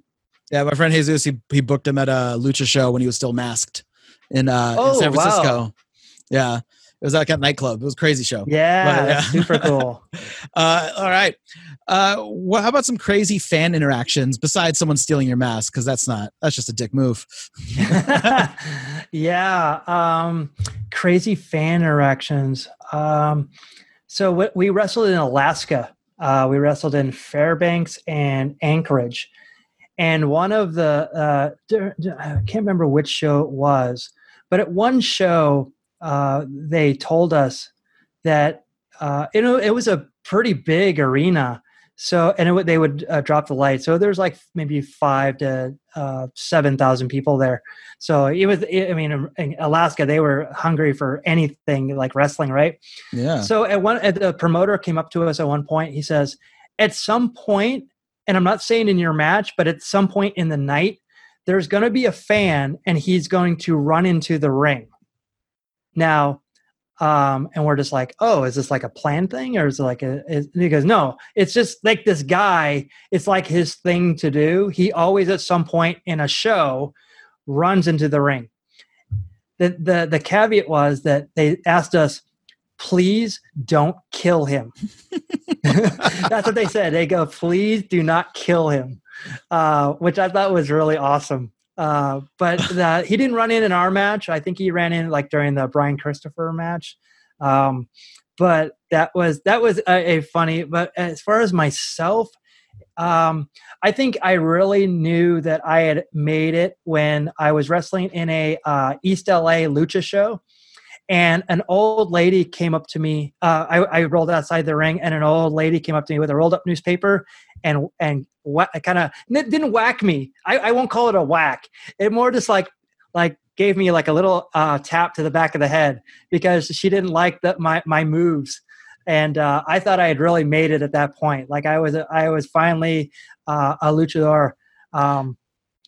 Based on all the lucha guys we've interviewed, Yeah, that is the thing. It is an old lady will hit you with something at some point at a lucha show if you're really bringing the heat. Because luckily it wasn't a cane. I had one of the guys I interviewed, a lady straight up with her cane came started whacking at him as he was trying to leave the ring. So there you go. When I wrestled for Lucha Vavoom, I mean because we would always like.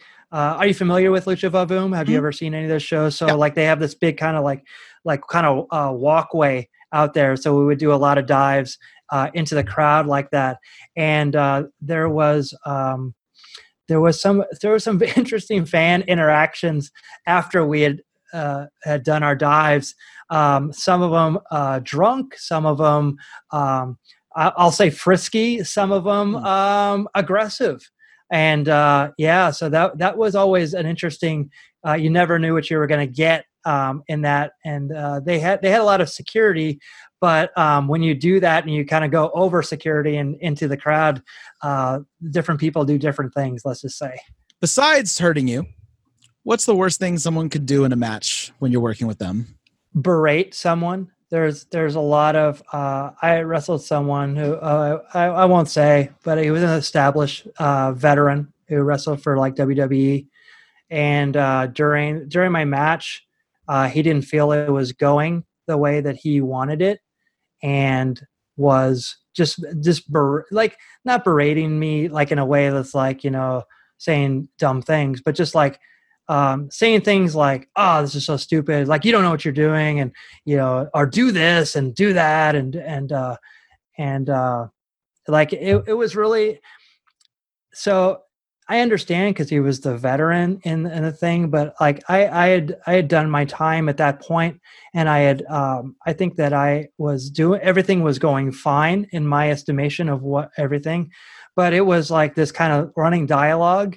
And it really took me out of the match. And when you do that, it really kind of like, I had a lot of, my head wasn't in the match after that. So I was like, that's when you that's when you have the most opportunity for danger and do something dumb and just do something out of like, screw this. Like if this guy doesn't like this, well, I'm going to give him something not to like.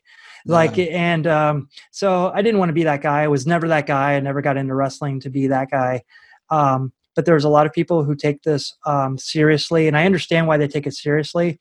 But there's that's that. So doing that type of things, and I've had other people just like, if something doesn't go off as well as you thought it could, like that, sometimes they'll say like, well, that sucked.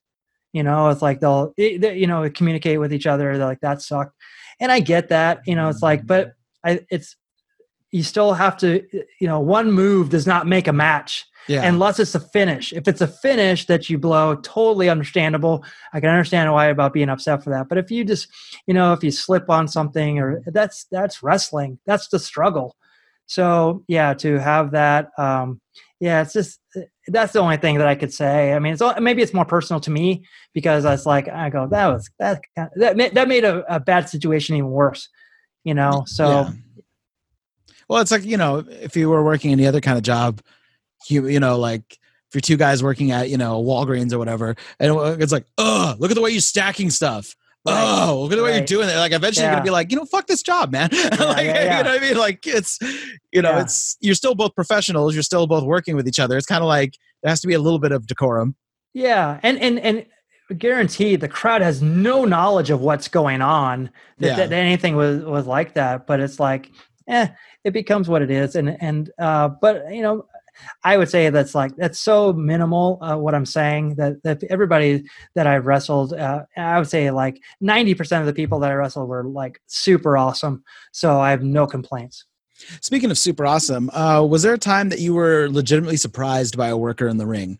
Maybe just the way they did things, the way they came, maybe it was someone you hadn't really worked with before that you were like, holy crap, this guy really knows what he's doing. This guy is amazing. Yeah, and you probably wouldn't know who he is. He was actually like a lucha kid, really, at that time. Like I think he was like 16 at the time, and he actually got thrown into a singles match with me. This was maybe like 2005 or 6, and we literally had about 5 minutes to plan a match. I'm being conservative when I say 5. Like, we just had to go out and have a match, and it was like, okay, do this, and this. Eventually, I'm going to do this and this. Just watch this and then this. And he goes, okay. So went out there. Oh my God! Like, this kid killed it. Like, he goes, I'm going to go do this. I go, okay. He would just do all this like crazy dives and I mean dives in the ring, but it was like these kind of those like springboard arm drags that lucha. There's all this pomp and circumstance for just like an arm drag.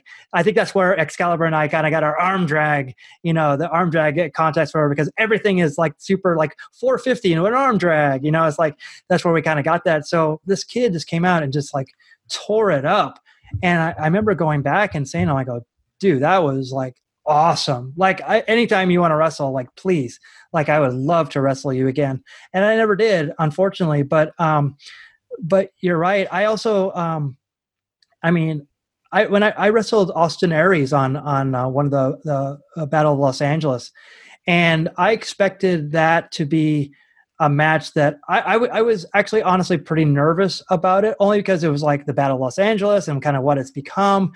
And I was super happy with how, at that time, Austin Aries was not only he was super over at the time, but not only that, but just a super talent and was going places at the time. And he was, it was great to have a great match with him, and he was super easy to work with. Cole Cabana, same thing. Even like Kikutaro, like he was one of my heroes. I can't believe that I wrestled with him and against him so many times. He was the reason why I went to Japan.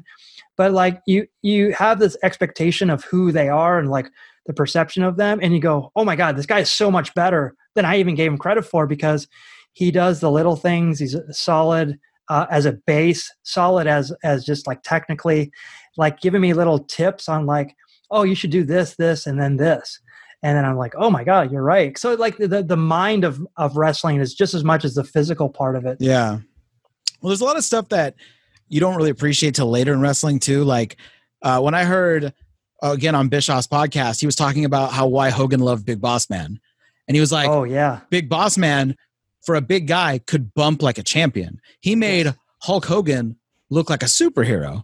Yeah. And then like I went back and I started watching some of the stuff like on the network, and I was like, holy crap, Boss Man could move. Yeah. And like, you don't think about it, but then like you start to appreciate that stuff a lot more once you're like, you're not, well, I feel like you go through stages as a wrestling fan, you're like, well, this person's not doing anything in the ring. He sucks. And like, but then later on you realize he's actually doing more work than the other guy maybe, because he's got to take a lot of that stuff. Yeah. There was a guy named Gran Hamada. Mm-hmm. I actually met Gran Hamada when I wrestled in 2005 at an Osaka Pro Show, and I was super like enthusiastic to meet him, because he's a type of guy who is a smaller guy, junior heavyweight, has had more like junior titles than like anybody. Like, it would take an hour to read off every one of them. But no one wants to be Gran Hamada. Like, but he's worked with everybody, and he's a solid base. Remember, and it was great to see his resurgence in '96 when he was part of that ECW Michinoku crew. And a lot of people talk about like everybody wants to be like Jushin Liger. Another guy that I was super happy to meet. I met him in 2005 as well. And I was like, everybody wants to be Liger, right? But the things that Liger and Gran Hamada do is they can work with anybody. They're interchangeable. They know how to evolve and devolve into different things. And it's like they're super like confident. And that's something that when you talk about a Shawn Michaels, I'm not sure that he was able to adapt. He could be that one awesome thing, but he couldn't like work with everybody. Yeah. So but that's one of the beauties of Shawn Michaels, that he was like that, because that arrogance is part of his persona. But yeah, like Mr. Excitement used to have a shirt that says Gran Hamada is my daddy. And I knew that we were going to instantly bond when he had that shirt, because like to appreciate this guy who was very unappreciated was awesome. So shout out to Gran Hamada. Yeah. Speaking of XPW and stuff, one guy who I always appreciated, got to meet him because I knew Luke back in the day was Vic Grimes was the guy that I was like, that guy, man, despite being able to move for his size really well, also took a lot from a lot of people as far as like, you know, I feel like sometimes I watch wrestling now and people don't know how to catch anyone outside the ring anymore. People just like do like suicide dives and stuff. And sometimes they're like, hey man, you let, like everyone pointed that moonsault that Cody did off the cage. Yeah. Yeah. Like Wardlow stood like a foot too much to the side. He barely caught his shoulder. I was like, dude, you know, come on, man. But in fairness, that one is like catching a fly ball. Yeah. So it's like, but then like another one like Ray Phoenix did, you know, and he's amazing. And he did like a crazy like spinning thing to the outside. And there was like 5 people outside and somehow not one of them managed to catch him. And he just landed on his back. And it's kind of like, come on, guys. And I just look at like Vic Grimes' old matches, and Vic Grimes would be like, no, right on my face. It's fine. Just like land right on. Like he didn't give a shit. And I don't know. I just really appreciate someone like that who's just like, I'll do anything. I don't care. Yeah. It's like landing on a big bed. But also by the same respect, I also think that people that are doing dives, suicide dives are actually, it's almost like an arrow. Yeah. It's supposed to be an offensive move. You're supposed to, you know, like it's almost like this knockout punch. So I think that if I can say one thing is like doing those dives more straight and as an arrow, it actually like it would actually improve a lot of the fault of the people that are catching them. So if you just, you know, zero in on their chest instead of over them or trying to land on top of them, it'd be different. All right. Has a booker tried to stiff you on money? I tried. Succeeded. Are you kidding me? That's part of wrestling, and it's unfortunate because like I wish some wrestling was treated more like a legitimate business. I think that there's a lot of the reason why that happens is there's wrestling is kind of sometimes the enamor is wrestling, right? So the business part of it is out of it, even though that, you know, there's an inherent thing that you're going to get paid for this. And granted, there's broken promises, there's all this type of stuff. I was lucky, and I have to say this because I never did wrestling for money. If I did it for money, I would have a much different perspective on this. The fact that I was able to do it and do all the things I did and get compensation for it was cherry on top for me. I lost more money in wrestling than gained it, but I don't look back on it with you know any scorn, a little bit of scorn, but not enough to. I say it's like an old girlfriend. I'll see her and I'm like, oh yeah, her, you know. So it's like that's the way I kind of look at it now. But yeah, and there's been instances where the pay hasn't been there, or are more things that for me were promises that were not fulfilled, or people coming back and, you know, just like all the petty politics of it all. I never liked any of that stuff, and it was always seemed to be inherent with certain people. And these certain people always got a second, third, 15th, 100th chance. And I'm just like, you know, where's the wrestling that I know, like the street justice that would, you know, not let this guy run again? Like, you know, like definitely let this guy know that he can't come around anymore unless he pays these people properly. But that's, again, it's like we're a lot of us were too in love with wrestling to even like, they're like, oh, we have to pay our dues and do all this stuff. Well, yes and no. You get to a point where, but a lot of that stuff isn't established. And when you're working for somebody for the first time, like, do you still have to pay your dues with them? And it's like, you know, in my graphic design job, if I go and work another job, do I have to pay my dues with them? You know, it's like, you know, I understand it's like a little subculture, but I wish it was treated a little bit better as far as monetarily and business wise. Yeah, I think Scott Loss put it pretty well when he's like, you know, when he does like art commissions, he's like, yeah, you know, I get half the money up front. Yeah. Cause you know, I you know, to guarantee that I'm at least getting something for my work here, you know, and it's kind of like, especially wrestling now where they're actually, you know, before you didn't really sell tickets in advance to a lot of shows in the indie scene, especially it would be mostly, you know, at the door, but now people are, you know, with Ticket Web and like brown paper tickets and all that stuff, people are selling tickets in advance. Hey, maybe you could start paying some guys in advance. You know what I mean? Just maybe.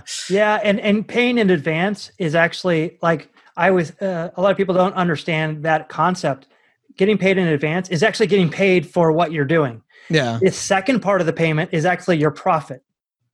So no matter what, you're going to come out ahead. So that's business right there. Yeah.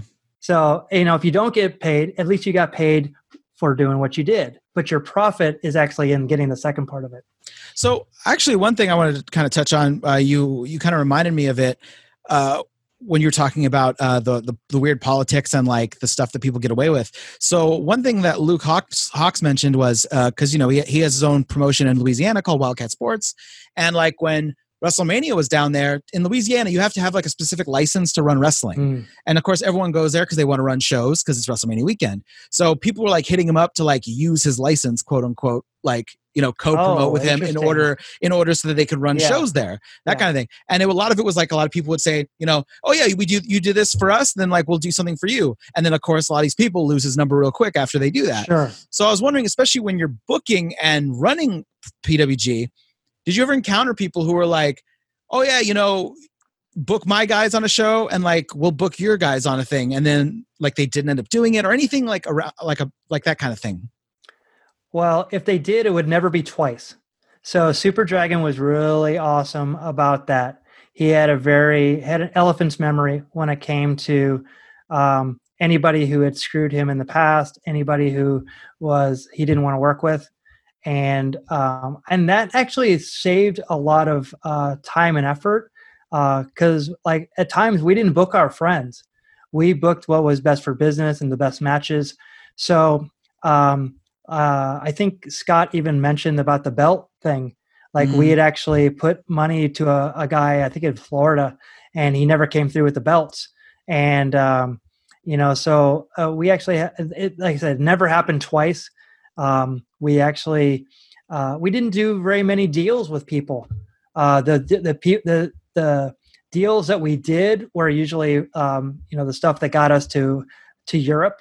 Our little deals with basically the wrestlers to, get them in. I think some of the CCW at that time and Ring of Honor and TNA we had to do deals with, but they were always very professional about it. So it saved a lot of time. But we didn't deal with people that we knew were flaky, and so that eliminated a lot of mistakes and a lot of times that getting into something that we didn't want to get into.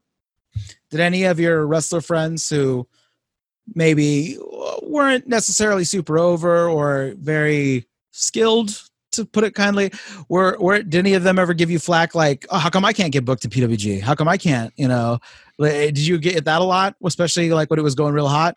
I had a very big one that I unfortunately I wish I could go on the slander tour.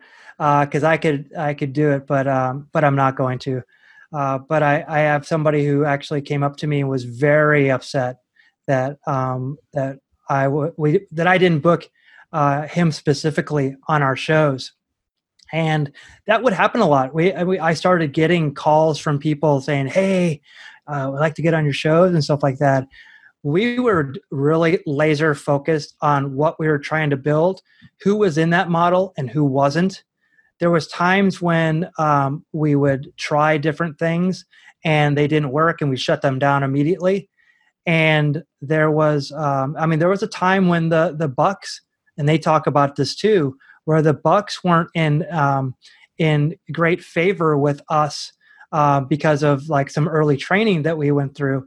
And it was only because of, and it was, if you know the Bucks, like we know them now, we're much better friends, and we kind of came up a very similar way. We knew what was going on, but again, you can't put the cart in front of the horse. But they had to go through that kind of vetting process. So, but yeah, wrestling's weird. Wrestling will always be weird. Yeah. So there's always gonna you're always going to have these things that are going to make you question, like, are we doing the right thing? Or is it good to get into this? We're always looking to expand as well. Like, what can we do to make, more money? What can we make, to raise attendance 100? Should we do this? Should we do this? And, I was actually, I was toying with the idea of actually making like almost like a season ticket for PWG. This was like maybe in 2006, where it's like they had access, kind of like what they do now, where it's like you get access to like an hour of their time. You can do autographs and a meet and greet. And I just didn't have the capacity to kind of flush out the idea. It just never really happened. It seemed preposterous at the time. Now it's like the way they do things. So I was trying to figure out other ways to do that. Like, oh, do we get more sponsors? Do we do this? Or do we, it's like, but when you get sponsors and you've taken money from people, you have to value their input and they actually have control over it. So we were very careful about giving away that power. Let's see here. What's the best mistake you've made in pro wrestling? I would say doing it in the first place. I mean, I have to say that it was a mistake that I tried to do it. It was a mistake that I pursued it. It was a mistake getting into it and trying to make PWG a business. It was a mistake doing all this. Do I regret it? Some of it. Do I regret all of it? No. That's the thing. It's like about living life and kind of pursuing something. Like your envisionment of what it is and what it could be is sometimes bigger than what it will be. But that never stopped me. I was glad to be naive about it. In my first training session that I did, I don't know why I was told to do this, but we did sunset flips, and as I went over the guy, instead of my feet landing and me bringing him over, I jumped over, and about midway he went back. So basically I just pile drive myself and he just landed on me in a sunset flip. Wow. And I tweaked my neck.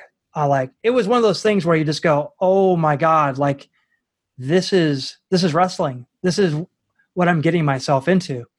And even in my first match in Mexico, like it went so badly, and it was not what I expected. And it was, but it was still that little bit like Super Dragon and Excalibur. They're just like, come on, we need you in this. Come on, just keep on going and do all this stuff. And it just basically, it's like, I got to at least see how far, what I can do. And it just, again, it's like gambling. You never know if you just keep on hitting it, and then you crap out, and then all of a sudden something else comes up. And so like just even doing it in the first place was probably my biggest mistake. But hey, you live and learn. What's the hardest you've laughed at an indie show? Oh my gosh, that is a great question.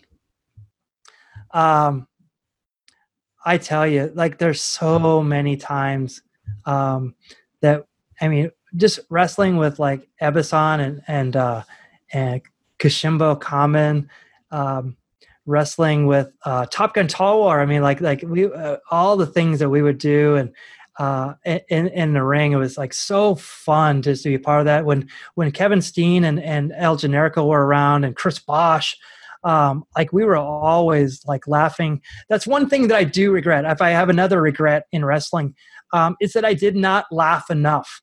Wrestling was so fun for me. I took it real seriously, and I probably wasn't the person that I really wanted to be.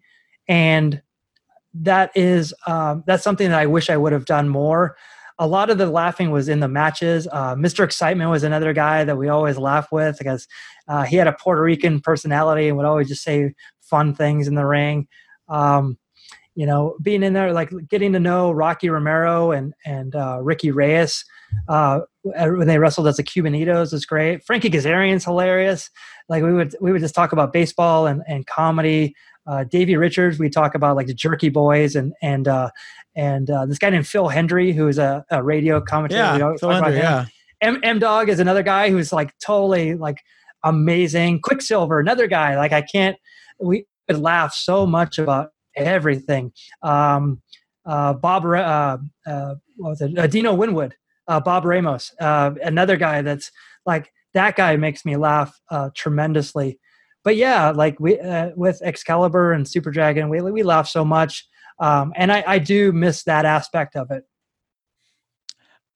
You've wrestled all over. What's the worst gimmick you've seen? Oh, I remember you asking Scott Lost this. So I'll say worst only because he's kind of known as the worst in a sense. When I wrestled in Osaka in 2005, there's a wrestler named Ultraman Robin, and he if you know Taro's gimmick, it's a chubbier, almost the same size, a chubbier version of it. So he's known as like this kind of, when I say indie wrestler, not even an indie wrestler, like he's a guy who just like dresses up in a like Ultraman costume that maybe is Ultraman. It's like low rent Ultraman, but he would wrestle everywhere. In fact, I just saw him. He was on a Michinoku Pro show. They had this like marathon match. It was like all these Star Wars characters in it, and like Great Sasuke like wins it every year or something like that. But he was in that match, and I wrestled him. Actually, it was the last match I ever did in Japan. I wrestled him for this promotion called FUCK, and it's an acronym, but it's this really super grungy garbage indie, and it was one of my biggest paydays in Japan. And someone bought my mask too. It was like, I think I got like $800 in total for wrestling for this little garbage indie to wrestle this guy. And it was fun. I'll just say it was fun because I kept on calling him Taro. I go, Taro, how'd you make it over here? I go, you put on a bit of weight, and no one knew what I was saying the whole time. That's fucking great. That's crazy. Your the biggest payday was the friggin'. Isn't that great? Yeah, who would have known? That's wrestling though. Any besides the guy you were talking about earlier who was being a dick in the ring, any quote big name guys that you worked on a show with you that thought they were better than the show, acted like they were better than the show, just came across poorly? Some people they were the guys, I would say, like the guys that were already had been established and kind of made it. The one thing that I always loved is when like the ex WWE or WCW guys that we would be on the shows, even the Lucha guys that were, like I wrestle with like El Hijo del Santo and LA Park and guys like that, and a lot of other like Blue Demon and Negro Casas, and so there's all these people that you would think would have these super huge egos, and a lot of them didn't. But the people that did, I felt almost like bad for them, that it seemed like just angry.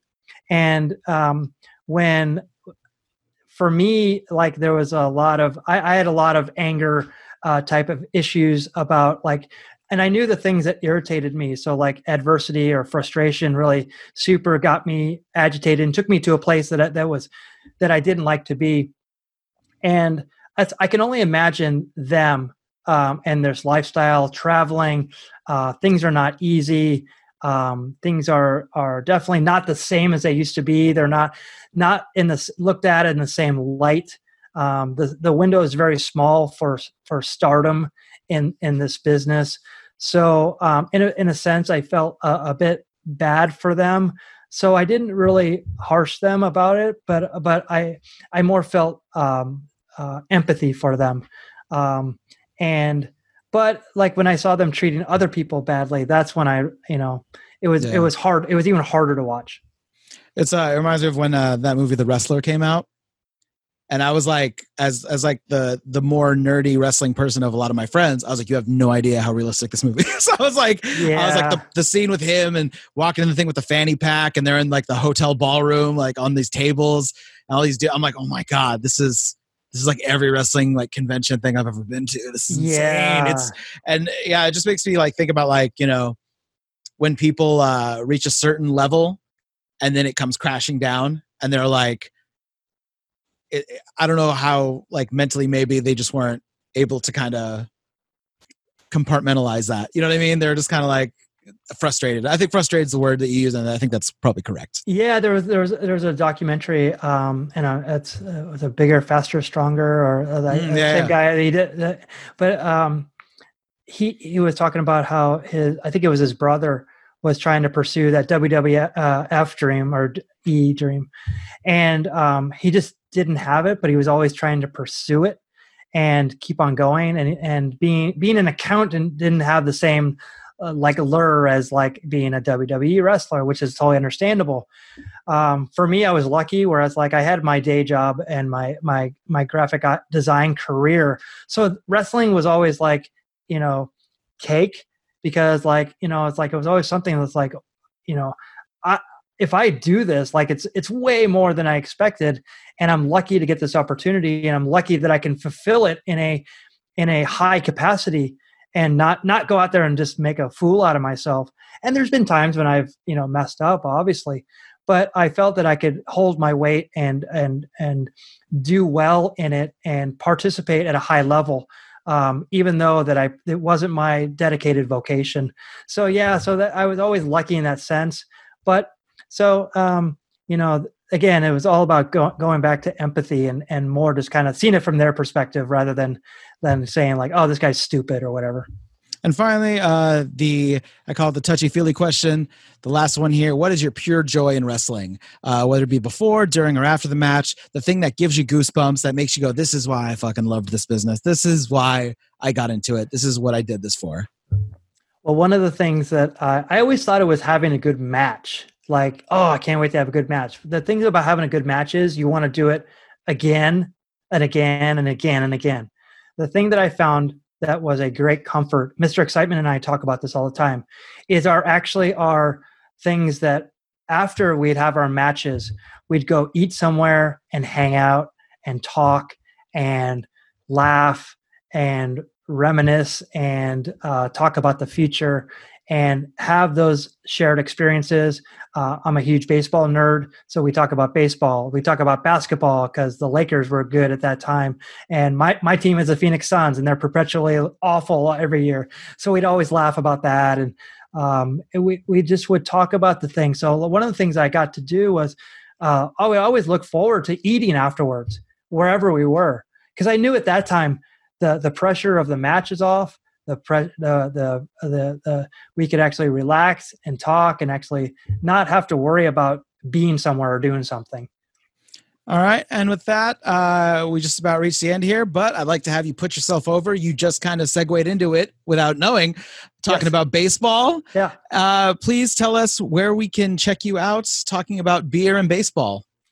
Yes, we do a weekly show on Tuesdays at 6 p.m. Pacific Daylight Time. It is the Beer Baseball blog on YouTube, Twitter, Facebook, and we're also on Instagram too. Check us out. It is Angelo Trinidad. He was a former ring announcer for Pro Wrestling Guerrilla and Mach 1.